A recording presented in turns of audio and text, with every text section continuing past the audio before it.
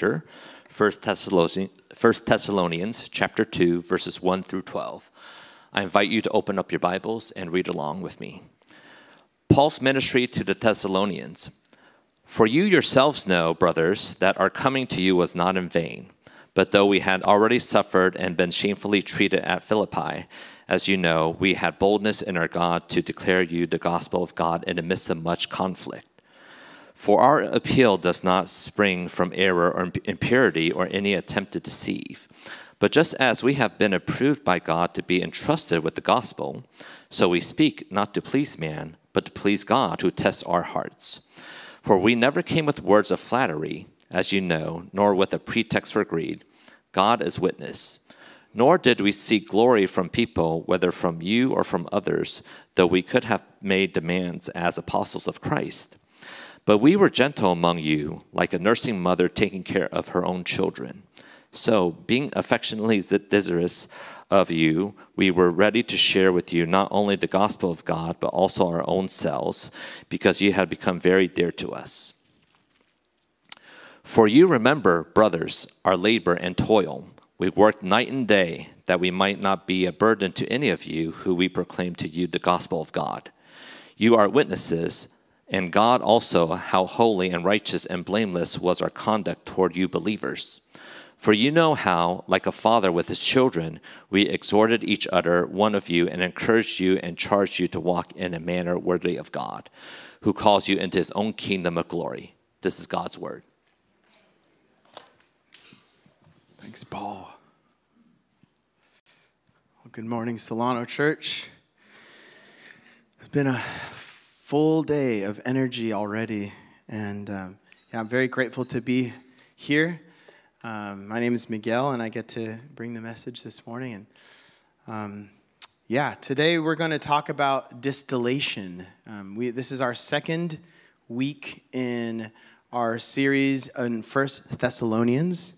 And so today I don't know if you realized, but you actually stepped into chemistry class. So please put on your goggles and your lab coats. So we're going to talk about distillation.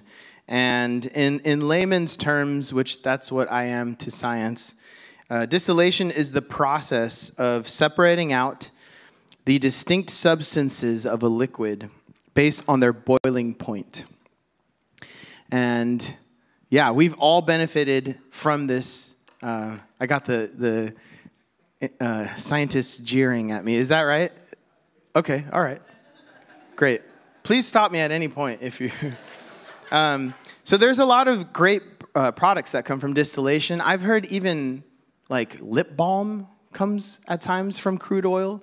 There's another one that you might enjoy more, which is like your favorite whiskey. Comes from the process of distillation. But for the Thessalonian church, they too reaped the benefits of a holy distillation process, which we're going to get into. And that is that Paul and his apostolic team, which is Silvanus and Timothy, they went through this severe hardship before they were even able to share the good news. And sometimes God in his sovereignty allows the distillation process of adversity to purify our hearts in order to share the gospel in a worthy manner. I think I have it there. Oh, yeah, that's okay. Thanks, Lucy. We're fighting for control. No. But yeah, in loving wisdom, God allows his followers, that's all of us, to go through a process of holy distillation so that our very lives become the gospel message itself. And so here's my little Bunsen burner. That's like heart and flesh and everything. And then as the heat of holiness happens, stuff rises, and through a cooling process, God then takes all of that, the good stuff, and collects it. And I hope that this visual message will help you understand what we're talking about today. So let's see it how Paul describes it in chapter 2. So this first idea, if you're like a note taker, I'll have 3 or 4 main ideas that you can take notes. This is the first one, is idea number 1, suffering helps prevent impurities from tainting the gospel message and its messengers. Suffering helps prevent impurities from tainting the gospel message and its messengers. So what do I mean by this? In 1 Thessalonians chapter 2, verses 1 through 2, it says, "For you yourselves know, brothers and sisters, our coming to you was not in vain. It was not fruitless. It was not empty. But though we had already suffered and shamefully been treated at Philippi, even as you know, we had boldness in our God to declare to you the gospel in the midst of much conflict." So right from the first two verses, Paul tells the Thessalonians, look, fam, you already know that our gospel message has borne fruit. Why? Because they are part of the fruit. This happened in spite of challenges and persecutions in this place called Philippi, which Paul ended up writing a letter to the Philippians. They had boldness in Philippi to declare that Jesus was King, Lord, and Savior of the world. And if you read in Acts 16, you'll see what Paul is talking about. And we don't have time to go there, but I will summarize it. He and this guy named Silas, who's actually the same as Silvanus. So it's like Miguelus. Okay, Silas, Silvanus, and Timothy, the three of them, they were all in Philippi spreading the good news. And while they were preaching and they were going to the houses of prayer, there was a woman with a spirit of divination who was following them around and yelling out, "These guys are the servants of the Most High. They're telling you how you can be saved." That's kind of ironic, right? Doesn't sound like persecution, and it's kind of funny. Like she was doing the work for them. Hey, that guy over there, he is a servant of the Most High, and if you want to be saved, listen to what he's saying. Well, eventually, Paul and Silas and Timmy, they get fed up, and they free this woman from that evil spirit. Well, this lands them in jail, and after getting stripped naked and flogged and thrown in jail, they muster up the strength while in jail to sing songs of praise in the midnight hour.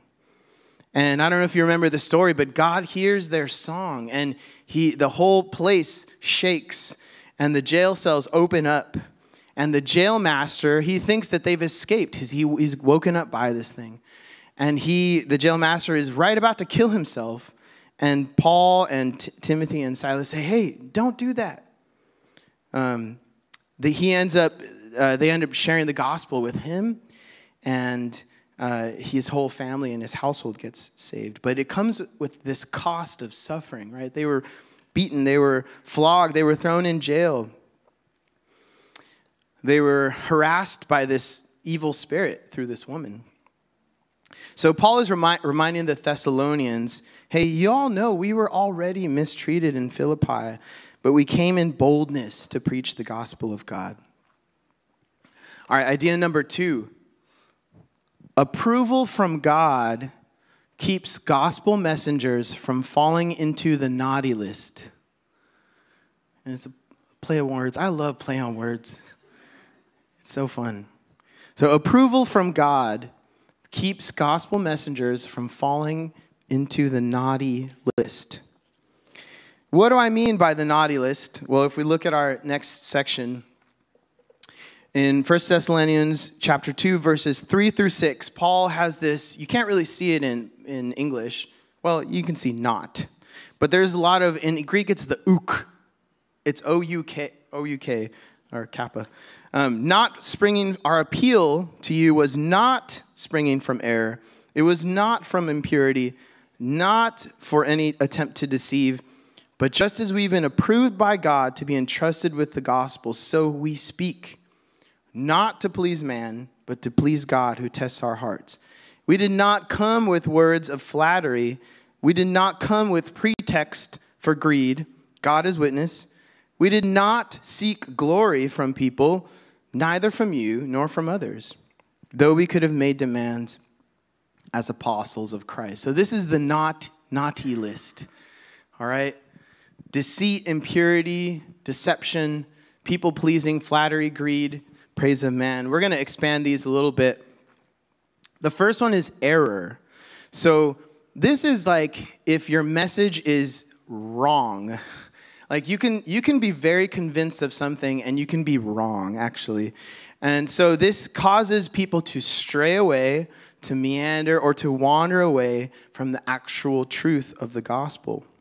The second one is impurity, or this is a corrupted message. And I find it very fascinating that this is the same word used to describe the unclean spirits. So the unclean spirits was this mixture of holy things and unholy things. So it's been corrupted. Number 3 is this idea of deception or guile. Guile is not just a player in Street Fighter that you can do. Guile is meaning like underhanded methods or foul play or being manipulative. The fourth one is people-pleasing, fear of man. And I think this one is it's kind of sinister because fear of man actually holds us back from the truth because we don't want to hurt people's feelings, right? Today's society, we love our feelings. The fifth one is flattery, or I put down here pop rhetoric. This one's interesting because in the day, there was this practice in the Hellenist societies where people would actually hire people would hire people that were good with speech, or, maybe you've heard this, they had the silver tongue, this guy has a silver tongue. So these orators, these speakers, they would get paid to say certain things or even be hired to praise certain political figures, and they'd go out in the common places. You can think of like propaganda. Before billboards, there was people would pay to go and say things. And so rhetoricians, rhetoric, that's why, popular rhetoric. And Paul is saying, hey, I am not one of those people. Our team is not one of these people who are just hired just to say some nice things. The sixth one is greedy pretext or extortion. The idea of extortion, I think of is basically coming in and taking the best stuff from it and then leaving, right? So I think extortion has to do with money, but it also has to do of this lust for power or sex or other things. And the seventh is praise of man, seeking good reputation from people's opinions. This is the naughty list. James 4:4 says, whoever wants to be a friend of the world makes themselves an enemy of God. And I think that these are the things that can keep people from the purity of the gospel message. 14 years ago, in 2010, I think my math's correct, yeah, I had the privilege of going to India, the country of India, to the state of Bihar, with this guy, Matt Papa. I don't think he has hair anymore, but I have that in common. I'm getting thinner, We sing his song, His Mercy is More, sometimes. He's a guy. And as I was preparing this message, I was really convicted, going through that list, wouldn't any of us, right? Wow. I was convicted, though, about my struggle to have pure motives to share the gospel. And particularly, I remember this trip to India. This trip was meant to be an evangelistic thing. We were going to go and share the good news and also have medical missions. And apparently Bihar was like the grave. They called it the grave of the missionaries. But I wanted to go because Matt Papa was going. And his band were going. And I remember secretly thinking, wow, maybe he'll ask me to join his band. I kept waiting for the moment where I could show off my skills, and that moment never came. I remember that when you do missions trips, everything changes when you're there. And I remember just at one point it was like 120 degrees and we were just out there moving bricks. And I'm like, dude, where's the guitar? You know, where am I? Doesn't he want me to join a band? Isn't that why he brought me here to India? So not only was I struggling with my motives, but I remember encountering God's holiness in a way that I had never before. So at the time I was dating this girl on and off, and the last night that we were together, our team in India, the local pastors and these guys they had literally been flogged for sharing the gospel in Bihar. These local pastors and the American team, that was us, we had a worship night in the hotel. And it was wonderful. It was full of you hear this expression in some circles, like a tangible presence, a thickness of God in the place. But for me, I felt a huge weight of conviction that I needed to stop dating this girl. I needed to stop. I really liked her. She wasn't the right person for me. But it was so strong, and I felt my heart was struggling so much that I was unable to enter into worship with my fellow brothers and sisters. But I thank God for that glimpse of his holiness. And I'm reminded of Isaiah before the throne of God. Isaiah gets plucked to be a messenger for the Lord. And Isaiah's kind of like me. I got mixed motives, man. And an angel from the throne grabs this hot coal and touches it upon the tongue and mouth of Isaiah, and he says, your lips have been made clean. Because Isaiah's like, I'm a man of unclean lips. So just like God and his holiness in India, perhaps God is speaking to you right now, maybe about something that you need to surrender to him in order that you might understand the purity of the gospel message and that you might be able to share it purely also. If that's you, you can find me or find Paul or find any person that you can confide in. And after service, pray together for deliverance and freedom in Christ by the power of the Spirit.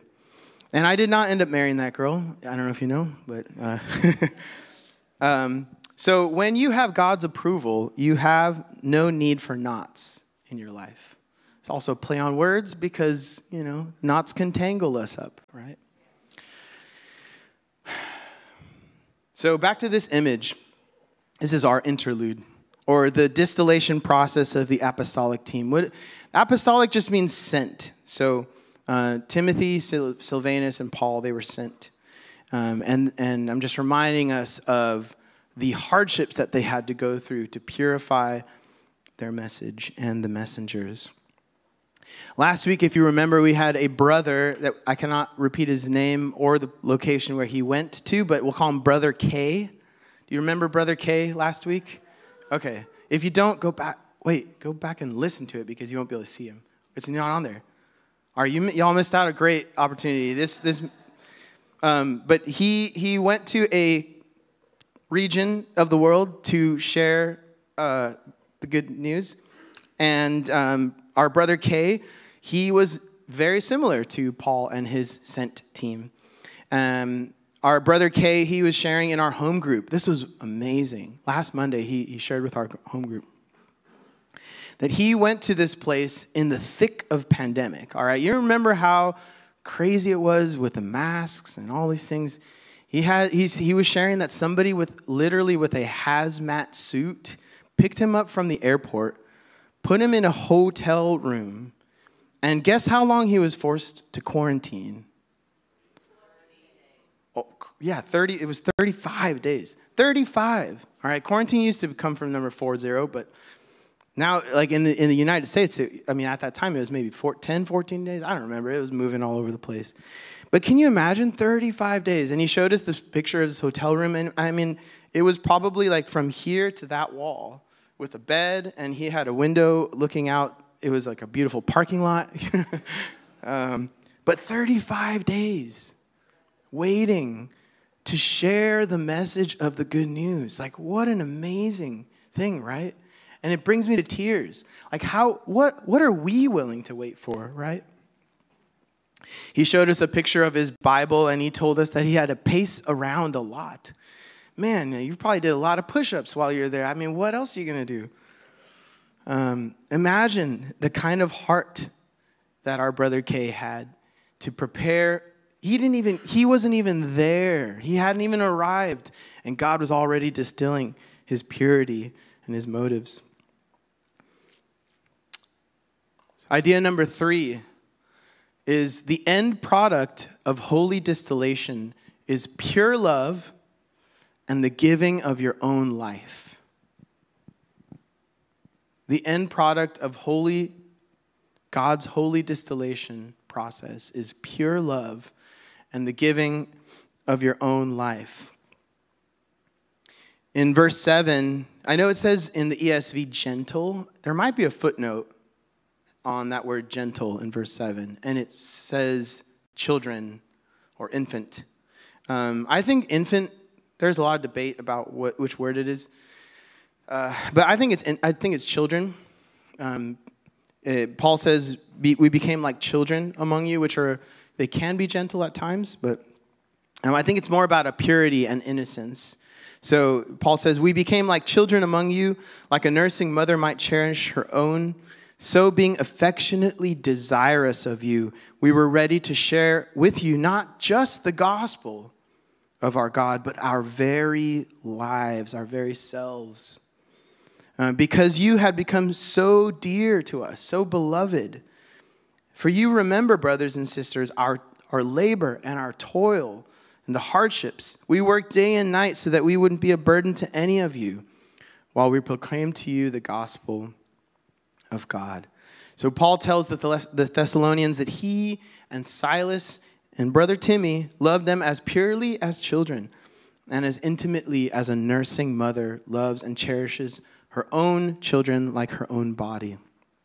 And I love this word, cherish. Paul uses this, and the word means to make warm. So cherish.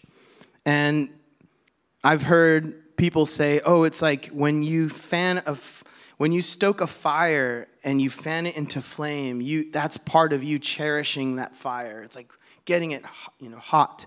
But I also love, and I've been inspired by Planet Earth recently, not the place, although it is very inspiring, but the show, Planet Earth. Thanks, Violet. I just made it up, I guess. I don't know. But of these birds, right? These birds that are so sacrificial with their body. And so I think to cherish is also this idea of a mother hen or who is kind of like nestling her eggs and her chicks and protecting them from the harsh wind and the cold. She's sacrificing her own body in order that the young ones will grow and be cared for and not die. So Paul reminds the Thessalonians that he and his team were dedicated to them to the point where they labored day and night. This labor didn't just include work, but also enduring persecution. You'll find out in a couple weeks as we go through Thessalonians that there is a faction of Jews that were really anti-gospel, and they persecuted Paul in Thessalonica and his followers to the point where they were forced out of the city. So again, God uses the holy fire of persecution to distill his message and his messengers. One thing about this word martyr, and it's not here, but a martyr is, we think of somebody who's given their life, even maybe died for the gospel, right, or some cause. But the word martyr actually means witness. It's the same word. So one who witnesses to witness is to martyreo, to witness. But it's also the word that we use for somebody who gets persecuted for the gospel. I think it's a very fitting thing to talk about. And I'm far from comparing myself to Paul and his team, but I just wanted to share some things. This is me 11 years ago, February 4th, 2013? My math is so bad. This is my first day at Solano. Some of you here remember that day. I was here very excited. I'd come from a 2,000 person church, And I was just like, oh yeah, like a scrappy little team, let's get this done. Very excited, very wide-eyed. And and then here, I'll show a couple more pictures. This is Paul Nunez's office currently so this is a bunch of us. And do you recognize anybody in that picture? Yeah, Rob. Where are you, Rob? There, yeah. Dude, Rob's OG. No, Rob's been there since before day one. I remember, arriving at Jason's house and practicing with him. But so we didn't have a place to rehearse. So we just piled everybody in that little teeny tiny office room. We did our best. You might recognize somebody also here. Violet. This I think is also 11 years ago. And I had back then the deep V was in, Oh. But yeah, Violet, we were helping. I think this is us rehearsing for the EFCA conference that we did in Concord. Yeah, and then, okay, I'm lost. This is fun. Sorry. Okay, so yes. I'm no martyr by Paul but when I got to Solano, I was used to a large church and I had my own office. I could not, when I was here in that office, I could not make noise with my guitar. If I was playing acoustic guitar downstairs, at the time they've both been ousted by the many prayers of Miguel and Andrew. No, there was a chiropractor and there was a masseuse. So can you imagine, how I had to literally be like a little mouse, tiptoeing. So I would just practice on my electric guitar.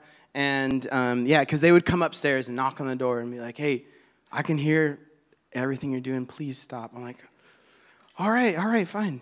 And I don't know if you know, but we did pop-up church for more than 8 years. But for me, it was 8 years. How many years did we do pop-up church? Probably the first 12 of Solano-ish. Pop-up church, if you don't know, is all of this that you see, these screens, we had to put it all in a truck. And then every Sunday we'd have to grab the truck. I don't know, Dave, you probably a truck driver. Glenn was a truck driver. Drive the truck to Ocean View Elementary, unload the truck, get all sweaty, and then at the time we had 2 services. And and I remember people yeah, Miguel, lead us to the throne of God, and I'm like sweaty, I'm like, all right, you need more of that, incense to cover the place. So 8 years, right? And then finally we get this building where we are now. And that is a cherry picker that we somehow managed to get through those doors. I think Rob had to take them off along with Todd. Yeah, and I mean, there was 2 inches gap on each side of the door to get that thing through. And that was to, put up these things and a bunch of other stuff. So we got EC Campus ready at EC Campus. Woohoo! Only to find out in a couple months, do you remember what happened? It was COVID-19. All right, so all this time, God has been, oh yeah, that's a picture of Jeff DeFabio. We had to duplicate all of this stuff outside. We had to get duplicate sound system. We had to get carts. All this stuff. It was a lot of work. So all of this to say, again, I'm not comparing myself to Paul and Timmy and Silas, but God used this refining process in my life just for the technical stuff of music. We're not even talking about spiritual things. I'm just talking about making noise, right? So in my weakness and toil, I thank God for distilling his message. And I'm not there, y'all. I'm not there. I'm not pretending like I'm all there. But yeah, God, I can attest to the fire of the Bunsen burner. And God is distilling us. He's distilling us as a church. And I think that the end process will be really good. So idea number 4, teamwork is necessary or required to live out a kingdom-worthy message. Teamwork is required to live out a kingdom-worthy message. In verse 10 of chapter 2, Paul says, "You and God are witnesses. How holy and righteous and blameless was our conduct to you believers." So Paul is calling upon the testimony of God as witness. And he's reminding the Thessalonians that his team, big emphasis on the word team, included Silas and Timothy, were devout, full of upright character, and blameless. Blameless kind of signifies there were no complaints against them. So, but what a legacy. Let's just pause and think about the legacy of this team, right? I think it's aspirational for any of us to have a team like this. So not only was Paul above reproach and marked by his integrity, but his whole team. How many of us can say that, right? I think that's a wonderful thing, the entire team. And I want to take this opportunity. I don't know if you've ever thought about this. It took me a long time to understand that Paul, the apostle, rarely worked alone. All right? I don't know if I grew up thinking, every time I heard about the apostle Paul, I was like, oh man, this guy's a superstar. Like, he is Shaq out there, like just alone. Or I don't know, who's a basketball player that's kind of like the one guy? I don't know. Did you say what? Okay. Paul was not a lone wolf, okay? He wasn't this lone gunslinging cowboy out on the wilderness, he by himself on the frontier of missional work. He was not. He was rarely like that. Paul had a team. He always had a team of collaborators. And in this case, it was Silas and Timothy.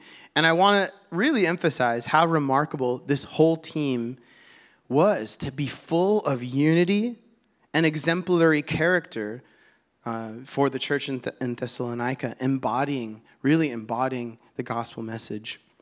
I think part of that came from the three of them, their understanding of the critical nature of the mission. Paul and Silas and Timothy, they all three understood that their mission was to expect peril and require deep and singular focus. So, Solano, who do we have Silas's and Timothy's in our life? People who will help you stay mission focused. People that will sharpen your integrity. People that will call you to holiness. Right? Who are the Silas's and the Timothy's in our lives?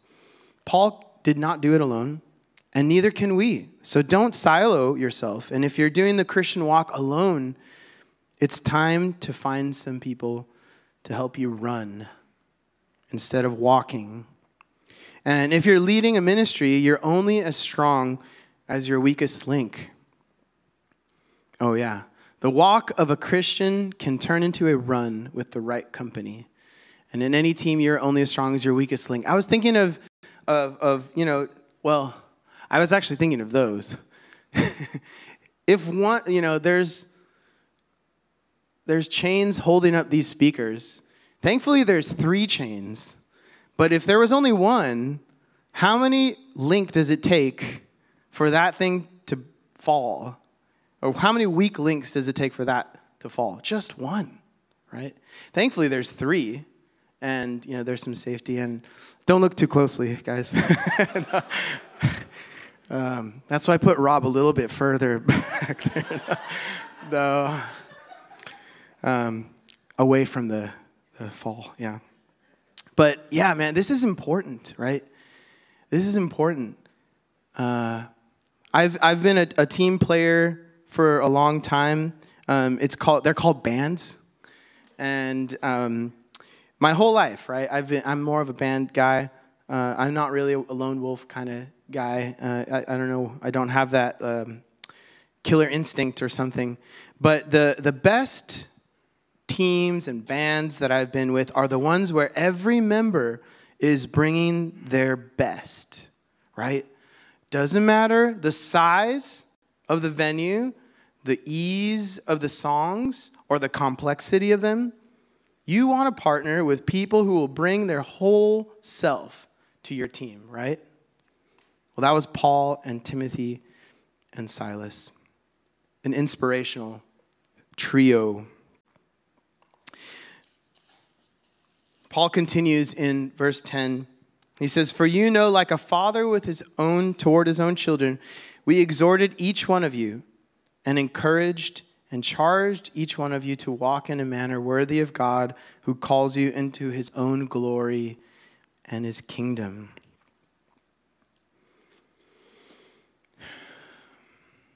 So unlike the naughty list, Paul reminds the Thessalonians that they didn't need to shrink back from sharing the whole truth of the gospel. And not only that, but Paul and his team, they come alongside. And this is a word, same used for the Holy Spirit, who comes alongside us. And this team is one who was reminding the Thessalonians, who reminds us to walk in a manner worthy of God, who calls you into his own kingdom. So what is this kingdom-worthy walking? Well, I mean, there's so much to it, but just in what we've been talking about, the number one thing is, like, Jesus is the one who's calling us, right? Walk in a manner worthy of God, who calls you to his own. It is when we have our gaze fixed on Jesus and we understand that he is the one, the caller, then we understand Jesus has not just the authority sitting at the right hand of the Father, but in Hebrews it says that he is the author and the perfecter of our faith. And he will come back to bring vindication and judgment. Not just that, but he modeled it himself. Jesus went to the cross to share the gospel message, to live the gospel message. He is the gospel. A kingdom-worthy walk is one that endures hardship. Just as Jesus endured hardship on the way and at the cross. I love this Bonhoeffer quote. It says, "When Christ calls a man, he bids him come and die." And it may be a physical death, but it's probably more often than not a spiritual death of the flesh and the old man dying. Hardships are the holy distillation of the process of God's refining love. A kingdom-worthy walk is finally one that understands its mission or its direction, right? If we just walk, we're going to be aimless and wandering. But when we understand our mission, we will have focus. Just as Jesus was sent into the world, Paul and Timothy and Silas were sent, we are also sent. And we're not meant to live for the things of earth, but for heaven and God's will. We are ambassadors of heaven in this broken world. So how is God asking you to respond today? What part of the distillation process are you in? And the reality is, we're all in it all the time, right? There's depths of our sanctification process that God is doing. And, it's not like we're all in this little blue, what do you call that, beaker? Yeah. We're not, part of us is there. And in Christ, we are there in heaven, it says. But this is the journey of life. And who are you going to do that with? So partner up with people. Let me pray for us, and we'll keep worshiping God. Father, thank you for this remarkable team, Paul, Silas, and Timothy, Lord. And I'm just reminded of that verse where a threefold cord is not easily broken. And Lord, if we have been lone rangers out there, God, I pray that you would help us to link arms with people. Lord, if we are a weak link on the chain, would you galvanize us with the power of your Holy Spirit and harden us, Lord, so that we become strong and able to bear the weight of following you, of proclaiming your gospel and living it out, more importantly. Lord, for any of us who you are calling to release something in their life because it's weighing us down, Lord, would you, it says that your kindness leads us to repentance, God. Would we not feel condemnation or judgment, Lord, but a holy fire that is full of joy, God, that in the death that will come from that decision will be life in the Spirit. And Lord, so many different ways that you could be moving now. And I just ask that we would pause to be able to step into that, however you call us. In Jesus' name, amen.